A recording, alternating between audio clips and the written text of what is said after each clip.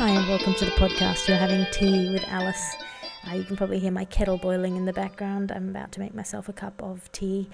This episode is with Mitch Alexander, who is a philosopher or philosophy postgrad and a heavy metal vocalist and a stand-up comedian, a really interesting guy who I have had a lot of good conversations with and finally pinned down to have a podcast with a couple of months ago. And then that podcast ended up being horrible in terms of sound quality, so this is the second go at the podcast. We talked about different things than we'd intended to talk about, but I always like doing that. That's the point of having a conversation, is you're not having the same conversation more than once, or at least not too many times more than once. Anyway, so thank you everybody who's been supporting me on Patreon. Patreon.com/Alice Fraser is the place to go if you want to do that. It helps me so much in terms of getting the podcast out there and not costing me money to buy tea for my guests and to host the podcast. I really appreciate that. It's a wonderful thing. If you can't or don't want to give money, you can still read my blogs up at patreon.com/Alice Fraser, or you can tweet about the podcast or tell your friends about the podcast or give it a rating on iTunes of 5 stars. If you do want to give it a rating, that would be good. It helps. All the little bits of stuff help like that. Or tweeting one of my guests saying how much you enjoyed listening to the podcast. That's always nice because it means they're more likely to come on, or they're more likely to get their friends to come on, and then I get more and more interesting people to talk to.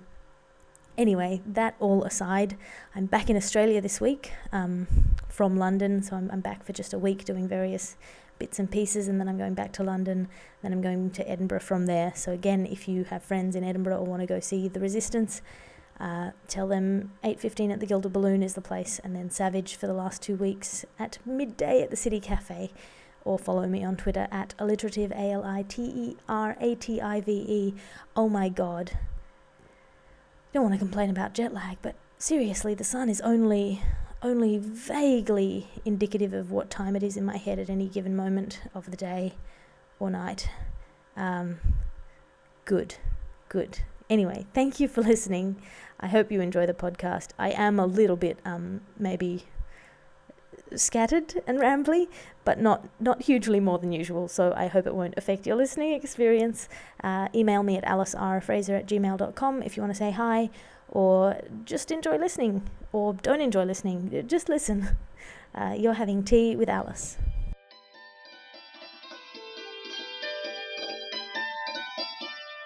But what you should do is tell people who you are and where you fit in the world. My name is Mitch Alexander.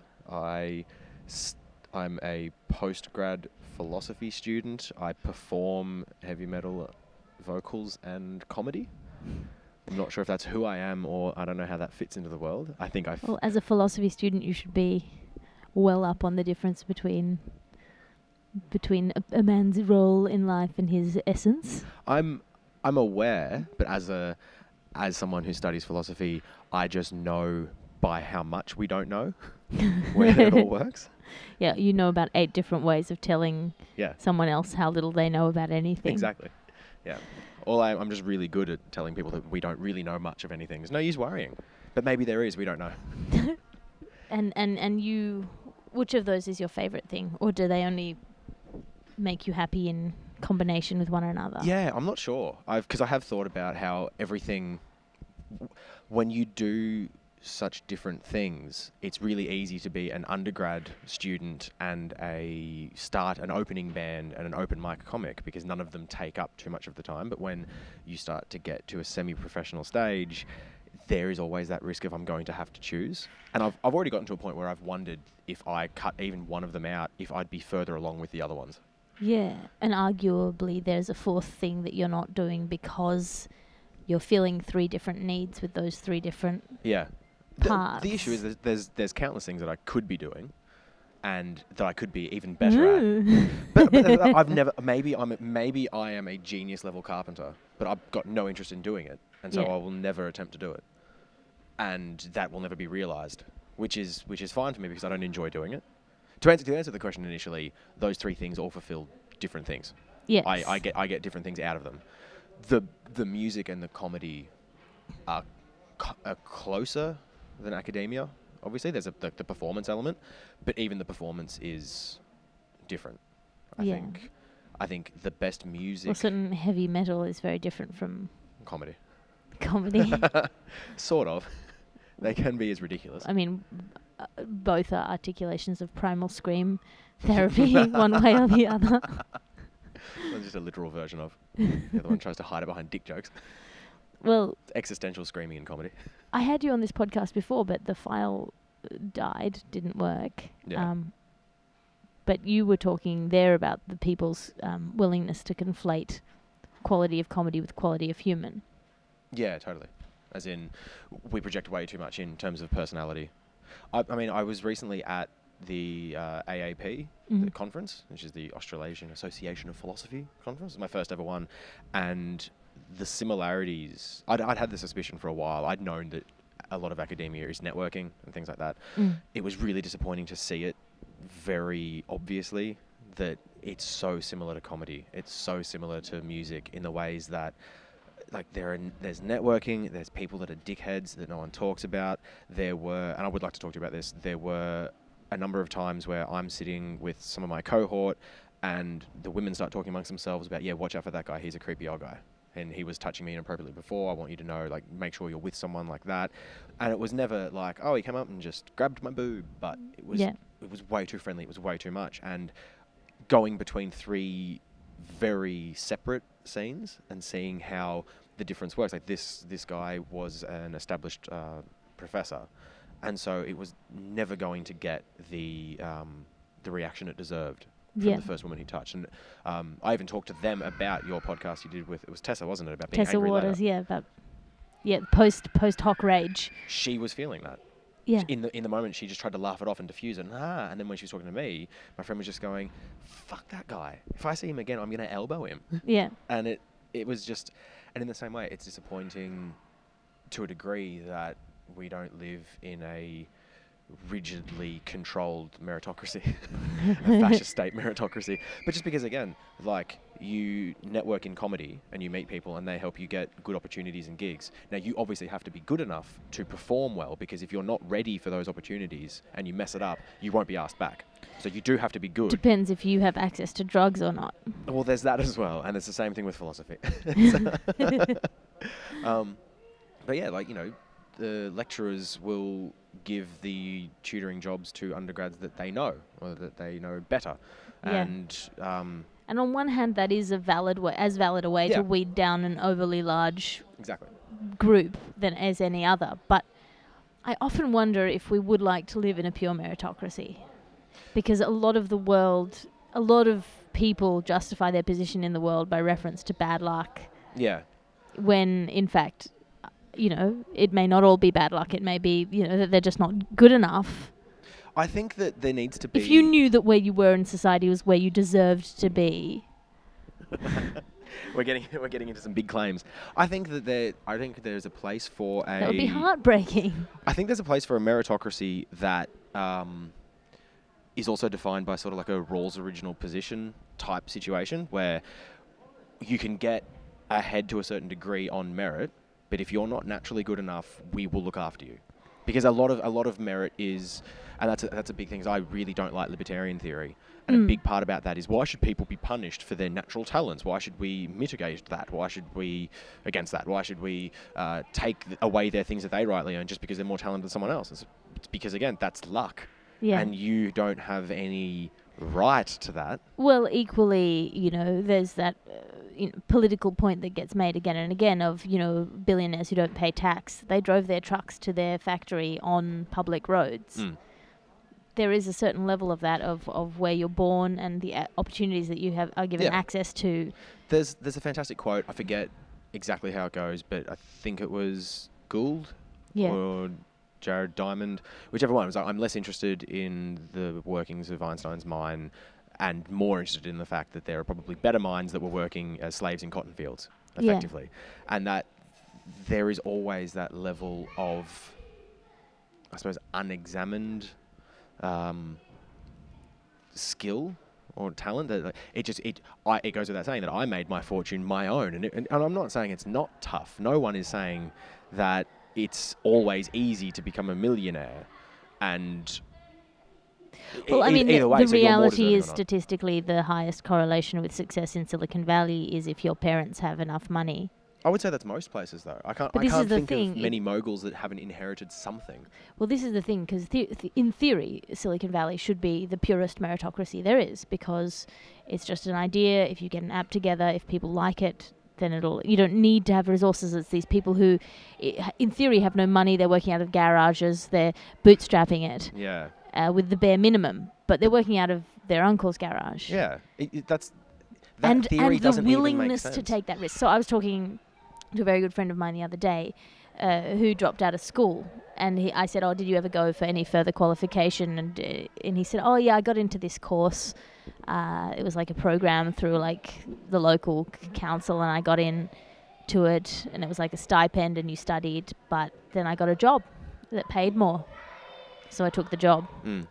And it's that kind of deferred, that sense of security in the certainty of your success that allows you to keep pushing when your resources are low. That people who don't have family backing, that don't have a history of financial security, are never going to take those risks because they don't know what it looks like. But even I think the premise of like not even having to take that risk, but having it's not a fair meritocracy because not everyone grows up in areas that gives them access to the idea of making your own app or the technical abilities to make an app or the ability to network with people that have apps. Like pure geography is a defining factor in how successful some people can get, and that's why poverty is systemic and generational. I always think about this. There's people who kind of manage in the slums somewhere to start selling pennies, and then they end up, with a very small business somewhere on the back of a bicycle. And you think, how far would they have gone from a middle class background? Yeah. Would they have just stayed where they were because they didn't have the fire of desperation, or would they now be the richest person in the world? I reckon they would have fallen back to the bicycle because that's what God would have wanted. It's quite everyone's where everyone should be. Yeah, it's bullshit. And that's the thing that annoys me as well, is that's that same ideology that we need to cut welfare to motivate people to get jobs. Fuck off. Most of those people, if they've been on welfare, it's been a token gesture of being on welfare because that's the thing as well. I struggled. My parents were too rich to get on welfare, so I had to work a job while I went to uni. It's like, cool, if you dropped out of stress, you didn't have to fucking worry. Like, there are people that did have to worry, did drop out, and now they're homeless. Yeah. You didn't have that worry. You never had that sort of stress. And that's what annoys me with this idea of meritocracy as it is. A meritocracy isn't a libertarian society. I think it's a stringently socialist one, because if all you're basing things on is merit, then you need a way to actualize everyone's merit. Well, I think you'd be closer to getting a meritocracy if you introduced the universal basic income. Yep. That would be actually, if you introduce the universal basic income and no inherited wealth, then you might end up with a society that looked a lot more like a meritocracy. Although, of course, there would be disadvantages and advantages of things like education and the kind of education that you get at home. But that you can't ask someone to give up the advantages of a good family or to love their children less. I don't think you have to, though. No, I don't think so. But I think that if you can tax the motion. If you had a universal basic income and you took away that level of fear. Death fear, really, which it is, where you're asking somebody if they fail to hit the absolute bottom of society, which is the theory of libertarianism, is that, the higher the risk, the bigger, which I don't agree with. I don't think people make their best decisions when they're driven by fear and desperation. Fuck no, they make the worst decisions. That's why capitalism does it. That's why capitalism filters up. Wealth by that system filters up. It doesn't go the other way around, because you can't make desperate decisions and then work properly into something. You get locked into systems of trying to avoid that death. Yeah. That's part of the issue. The mythology of the sort of scrapper who is driven by his history of a memory of a childhood that was hungry. I think that's it's an overblown myth, and because it's it's a reassuring myth for wealthy people. That's The idea that, that kind of poverty fuels ingenuity. Yeah, it fuels crime. Yeah. Like, it doesn't... different things fuel ingenuity. That's the thing, is like we have plenty of people that are rich and successful still doing amazing things or wanting to do amazing things. Yeah. But you also have... And we don't want criminals becoming innovative. Like, they will. If you're desperate, you'll find ways to survive. Yeah. But that doesn't mean I'm going to pull myself up on bootstraps and go get that job and work super hard. So it's quicker for me to fill this void. Well, particularly if the job itself isn't a living wage, Exactly. which I think is Yeah. sort of horrifyingly weird. Yeah, I mean that is a level of servitude or slavery, and it's just weird that on the other end of the spectrum, like the libertarian side of it, tries to argue very strongly that taxation is a form of slavery, and Nozick made a 1-for-1 on that, and that's why Nozick should never be read. It's just it's a ridiculous claim, and the thing is as well, and like Nozick's claim of no risk, no reward, because he was a big proponent of getting rid of the idea of the original position and all that sort of stuff. I would love to do some sort of social experiment where we ask the bottom part of society if they would like to have a society where they could risk it all and lose it all and be in the position that they're in. Yeah. Because I've never heard that, partly because I don't think we would hear that, but also because they don't get to write academic papers. Yeah. Only successful people get to go, well, I'd like to live in a society where I can risk it all and lose it. Of course you would. You've never lost it. You don't actually know what it's like. You wouldn't be saying it feels like slavery to get taxed because you've never been a slave. Well, also the idea that people would moderate themselves and sort of, manage society. I think that would be sort of true, but the idea that in a sort of an anarchist or a libertarian society that things would work out for the best is refuted pretty strongly by the state of public bathrooms. I had that thought just the other day. And say what you like, that people are making assumptions that someone else will clean it up. In a very real sense, like, you're going to have to go back there at some point, and there's no guarantee it'll be cleaned before you get back there. Yeah. And yet people just shit on the walls. That's what annoys me about libertarian theories, that smug assumption that anything less than a libertarian theory it treats people like they're not inherently good. I think people are good, and that's why I trust people. I think we should get rid of welfare, and that's why we should just have rich benefactors, because it would help, and people would do it. So they don't now. Why would it change if they had I think less? a lot of those theories, the idea that people would inherently give philanthropically to the lowest, which I think is probably bullshit. I think my theory, and I have yet to really work it through, so feel free to tell me I'm an idiot, but You're is that a lot of the reason that capitalism has worked as well as it has so far is because there were still holdovers from feudalism. Have you heard me? I've probably said this before. No, I don't think I've heard it. That part of the feudal system which preceded capitalism was, these hierarchies of loyalty and sort of noblesse oblige to your vassals and so on and so forth, and that those permeated our society even when we discarded them. Like a moral in theory name economics. at least we discarded them. We still had these aristocracies, so we still had a lot of the structures as well as a lot of the ethos persisting into capitalism, and those are starting to break down now, so people don't feel loyal to their employees, nor do they feel loyal to their employers, and those kind of systems that kept the worst ravages of capitalism in check for the most part.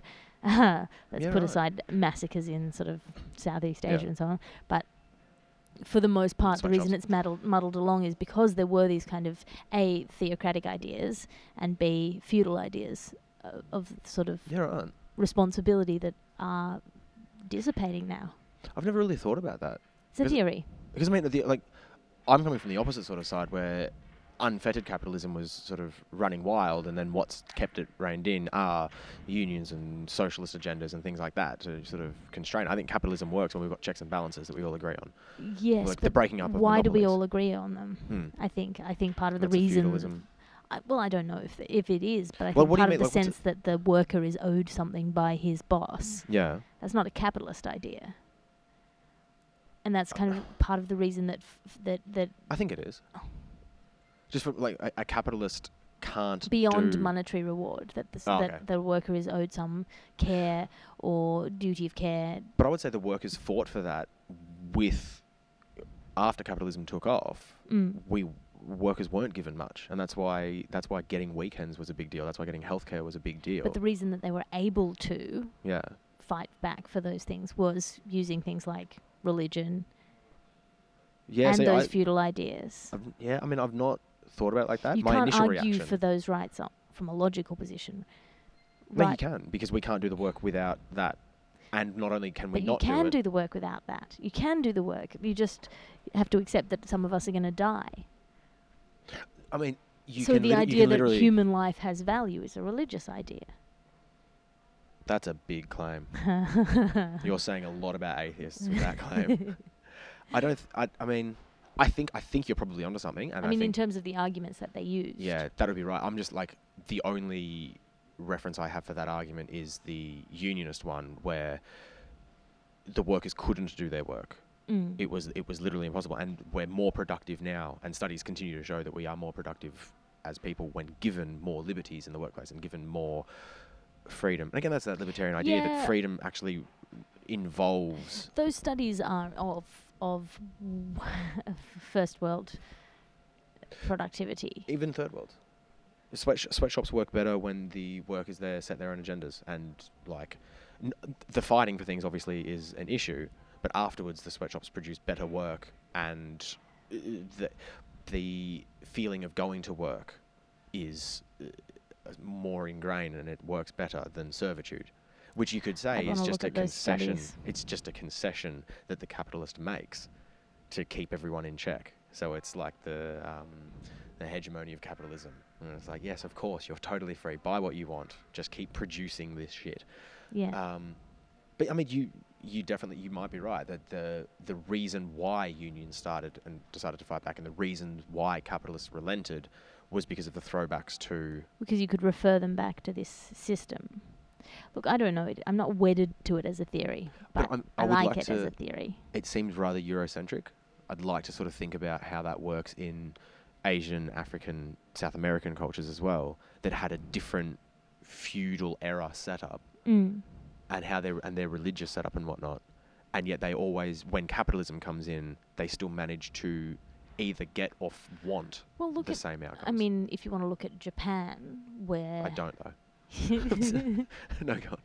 If you want to look at Japan, you have a relatively complete sort of transposition of previous hierarchical structures onto capitalist structures, and probably to the disbenefit of capitalism, in that it's not, like the head of the biggest bank in Japan refuses to take a large salary and drives to work catches the bus to work, all of that stuff. I think there's more kind of carry through of that kind of feudalism,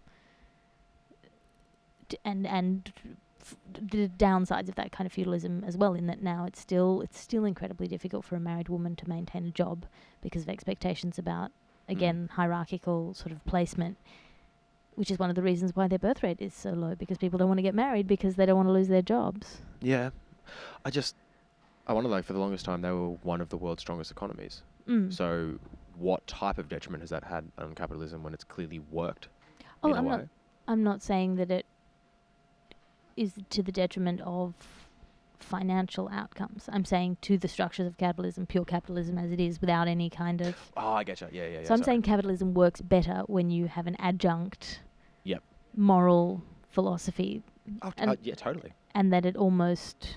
But you're saying it's theocratic and feudalistic. I'm saying in Western society it's theocratic, feudalistic, and unexamined. That people assumed that capitalism worked as well as it did because of capitalism. And I'm suggesting that it was boosted and bolstered and shored up in various places by philosophies. Unexamined philosophies of non-financial good. Yeah, it would make sense, just because there was never a cut-off point. Like, there wasn't a signing of a Magna Carta type era where there was that day that we look back and we've got rid of feudalism and here's pure capitalism. Yeah, we've got rid of loyalty. Yeah. There is no loyalty in capitalism inherent to the philosophies of capitalism. Yeah. There's ways to maximize profit, which could be certain ideas like that, but that doesn't. It's not required of it. No, and sort of the way that it's played out has shown us that it's.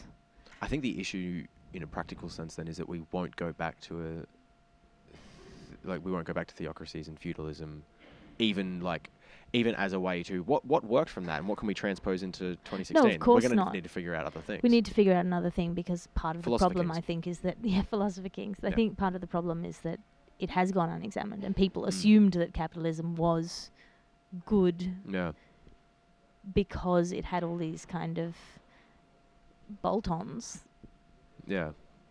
I don't know. Anyway, that's my theory. I think it would hold. It's as good as any water. other theory. No. There are some bad theories. There's some real good theories. Gravity? Oof. That's a good theory. Well, if we're talking about scientific theories, someone posted online the other day. I can't believe it's 2016 and people still think that evolution's a proven fact. It's just a theory. It's just like that misunderstanding of that word really fucking just gets me really annoyed. I can tell because you're speaking even quieter in a library. We've all got Wikipedia. We all have had arguments on Tumblr or Facebook where we've used Latin. It's an ad hominem attack. So we know what it means. Straw man. Exactly. You don't know what that means.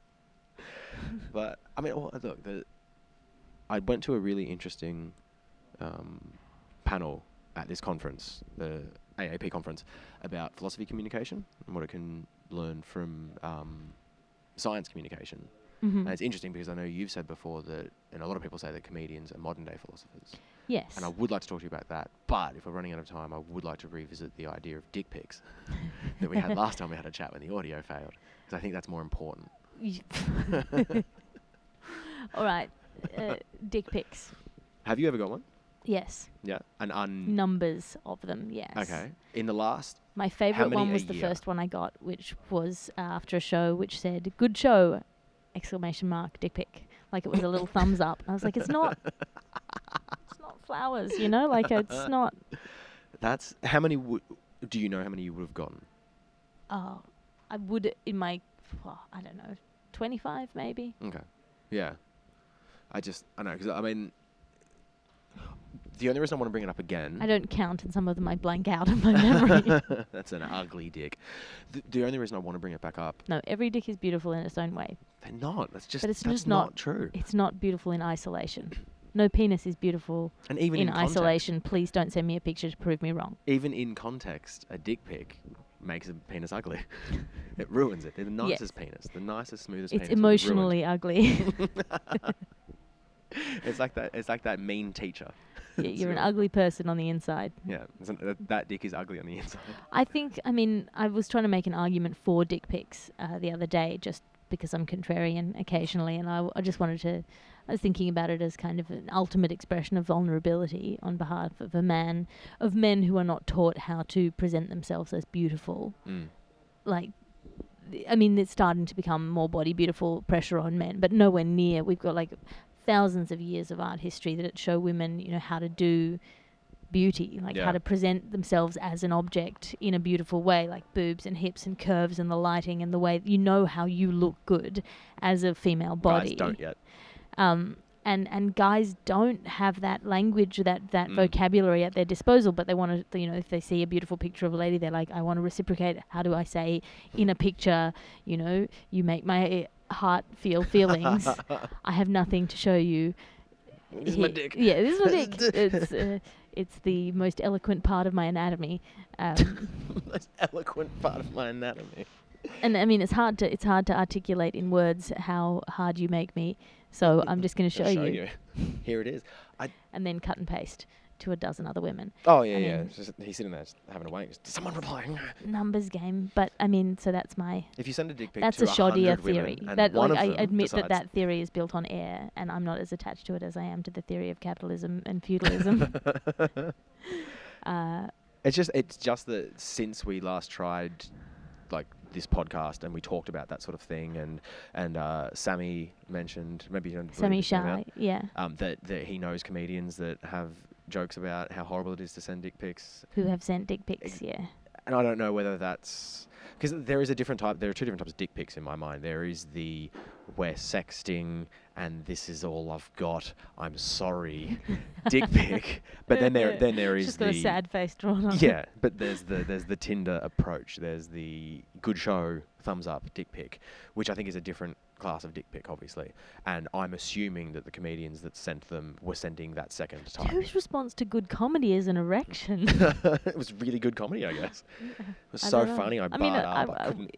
I didn't even feel assaulted by it, although some you do. Mm. Usually, Well, that's what I think it is. I think it's a power play thing. I don't think it is it's the flashing a teenager in the bushes urge. Yeah, manifest. Well, this is what I'm bringing back up is because at this conference, speaking to a lot of postgrads in mid to late 20s about how it still happens, like to them as women, and like the creepy professor. There was also another professor that stood up at a seminar or a panel or something and just made it about him, and even though the whole thing was about women, and it was just everyone was just fuming, why don't you shut the fuck up? Like there is this it like networking and like the rest of it that still happens in philosophy, which was disappointing.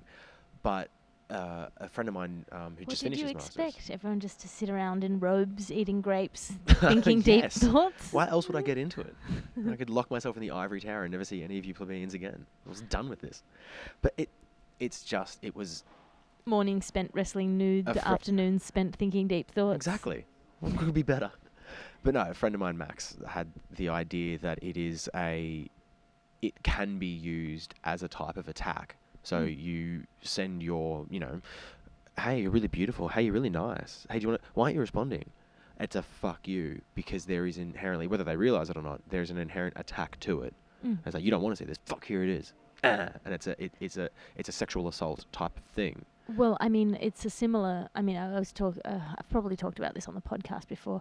I feel I worry about that sometimes. I probably have, but I think it bears repeating, which is that moment when someone yelps at you out of a car window, or aggresses you in a small way, like, looms over you in a bar, or Like touches your shoulder for just too long. Yeah. I had a guy wipe sweat off my shoulder and lick it once. Just things like that. Okay, that's a bit more extreme.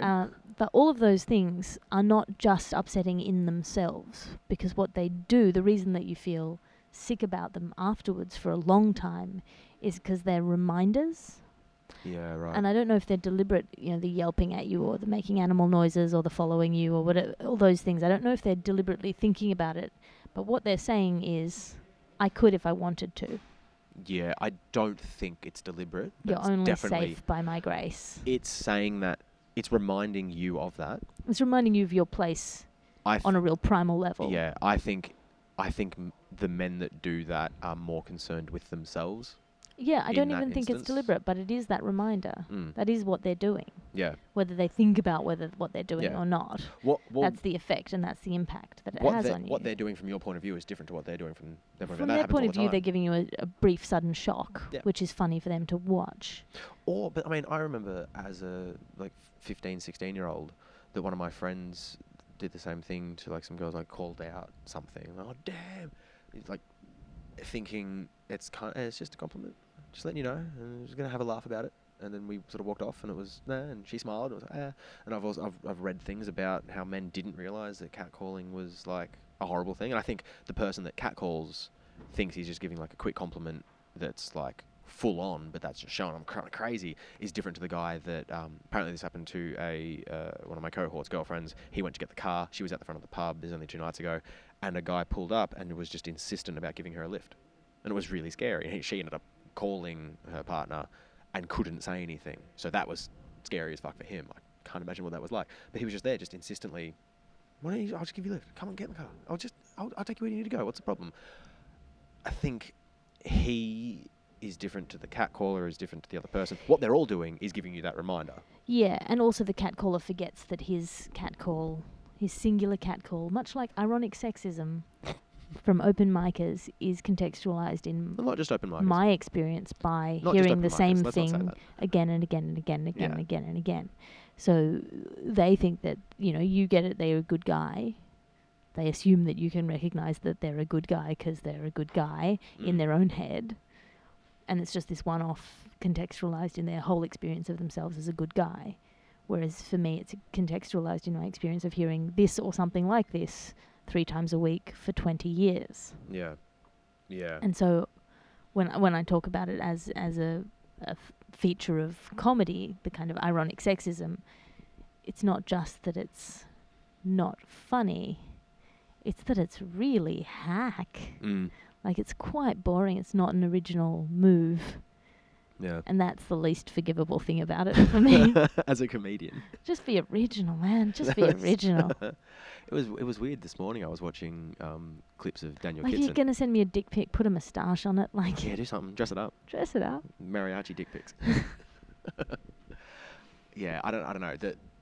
The other thing I wanted to ask about this is, like, an article was written the other day about, like, a woman in comedy, and I was speaking. There's currently the Women in Philosophy conference happening, and I've been speaking to a bunch of different people. Also, Karina from High Tension, a really good band, kicked someone out of her gig for groping a female fan in the mosh pit. She stopped a song, she made a big deal, kicked him out, wrote a big piece about it. People have been talking about it, and the only thing I want to get, so I'm going to hijack your podcast for my sake, but, like, everything, we've had the articles about what's going on, and I still think they're important to hear experiences, because the more voices that are added that add up, the less men are inclined to sort of think it's just one-off. The less excuse there is for the catcaller who doesn't know. That's it as well. Then there's also the claim of men making it worse, wanting to be allies, and not sort of, realizing what it is. Or, like, I suppose the thing of there's always those claims of, oh, he's terrible, he does that all the time. They don't really say anything about it, or he's a known offender, or the creaky stare, or whatever it's called, the broken step. I don't know. Yeah, you avoid that one. It's on you to avoid it, because we all know he's like that. Or men don't get called out by their peers on certain things. That happens in the comedy community quite a bit. There is one in the comedy community who I was talking with a friend about. This is awful. I'm going to talk about it on stage, but he's such a creep. Like, he's just a cartoon creep. Like, he's so creepy. And otherwise harmless in every way, except that, if you got in his car, you probably wouldn't be safe. Yeah. But because he's so overtly creepy, no one gets in his car. And I had this conversation with a friend of mine of, like, should we warn girls coming in of this guy? And she was like, if they can't get over this guy, like, he's the level 1 boss, like, they're not going to make it in the rest of the industry. And then she said, he's a perfectly nice guy if you don't let him rape you. Which is a fantastic, that's a fuck joke, but it's great.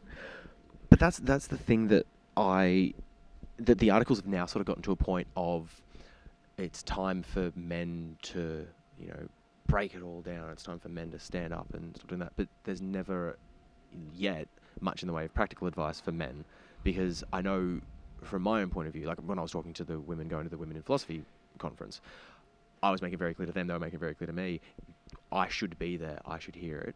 I should also sit there and shut the fuck up. Yeah. Don't ask questions. It's not about you.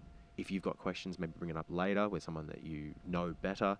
Don't take our time away from us. Let us discuss this, and you just witness how women can talk about things, how they feel about things, what they want to get out of these things. And I think that's a good first step. But then there's, like, when you say, like, men should call things out, or when you want men to help more, what does that mean? I suppose your point of view, mainly from comedy, like, what would be helpful? Because I think last time on the podcast we talked about how it would be, we need someone at a certain level in comedy to say it, because it's very easy for guys to get frozen out in the same way women can get frozen out for just making a scene. So you'd need someone already established who can't be denied to come out and go, that's name not acceptable. Names. Yeah. Look, I don't know. I think the criticism of male feminists is that they're just doing it to get laid. Oh, protest pussy's the best. Eat a dick. No. It's delicious. Go on, try it. Don't say no. The point that I was trying to make is that no one can accuse you of that if you're talking among men about those things. If it's guys talking about other guys and saying, well, what do we do when next time he crosses a line? We know this guy crosses a line. I've heard it from a female friend. You've heard it from your female friend.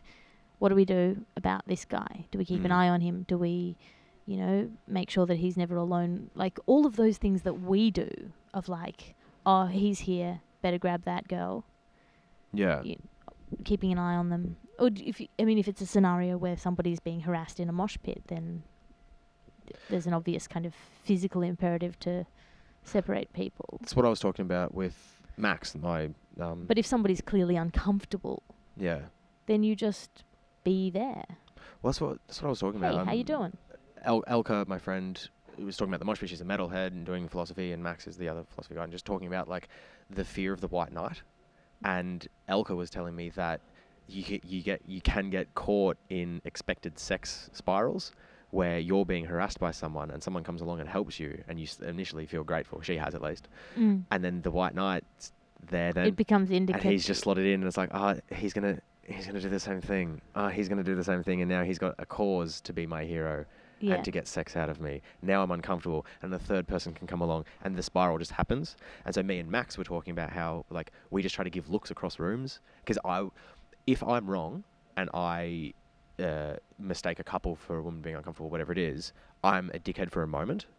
I can live with that, because the alternative is, if I'm right and don't do anything, it's much worse for the woman. Yeah, I mean, there's ways and means of interrupting. If somebody's aggressing, if it is, say, a boyfriend harassing his girlfriend, and you come in and you go, hey, are you all right? Then she needs to diffuse the situation. Yeah. Because, that's your immediate impulse. Yeah. Whether by socialization or biology, your immediate impulse in that situation is like, hey, everyone calm down, it's fine. We'll talk about it later. So you want to avoid confrontation and conflict. So the way that you would come in as a third party to that conversation would be friendlier and probably less explicit. Hey, how you doing? I think...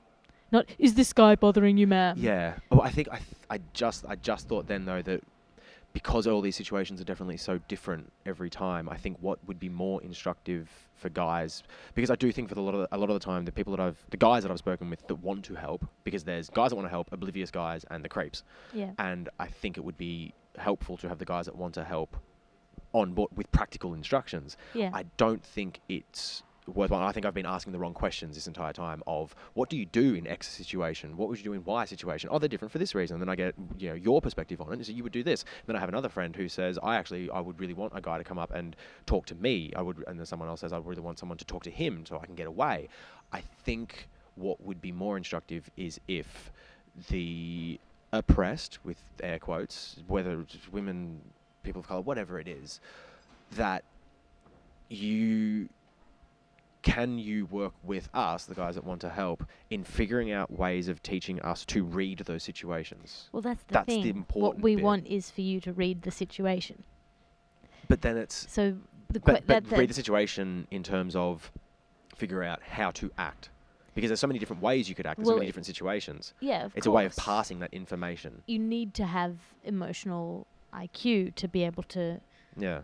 But if it's a tense situation, if it's a guy sort of talking very loudly and aggressively to a girl, and you're not sure if he's her boyfriend or whatever, but the reality is that's not an acceptable way to behave in public. Or if he's a guy who's leaning in and being a bit gropey, and she looks like maybe she's not into it, licking sweat off your shoulders. Yeah. Again, that's a situation that's not publicly polite. So from just like a public politeness perspective, you open it up. Is that how you guys should go up and go, sir, you're acting uncouth? You just circuit break. You don't aggress. You circuit break whatever's going on there. She's feeling trapped, or she looks like she's feeling trapped, because that's often the situation, is you open the situation. I was about to say, that's what I was speaking You don't create a new situation. You just change, you just open it up. That's what a bunch of philosophy students have said, is that what needs to happen is, we were talking about it in terms of almost a meritocracy, but spaces need to be open, because at the moment we've got the default white male, that's the default position.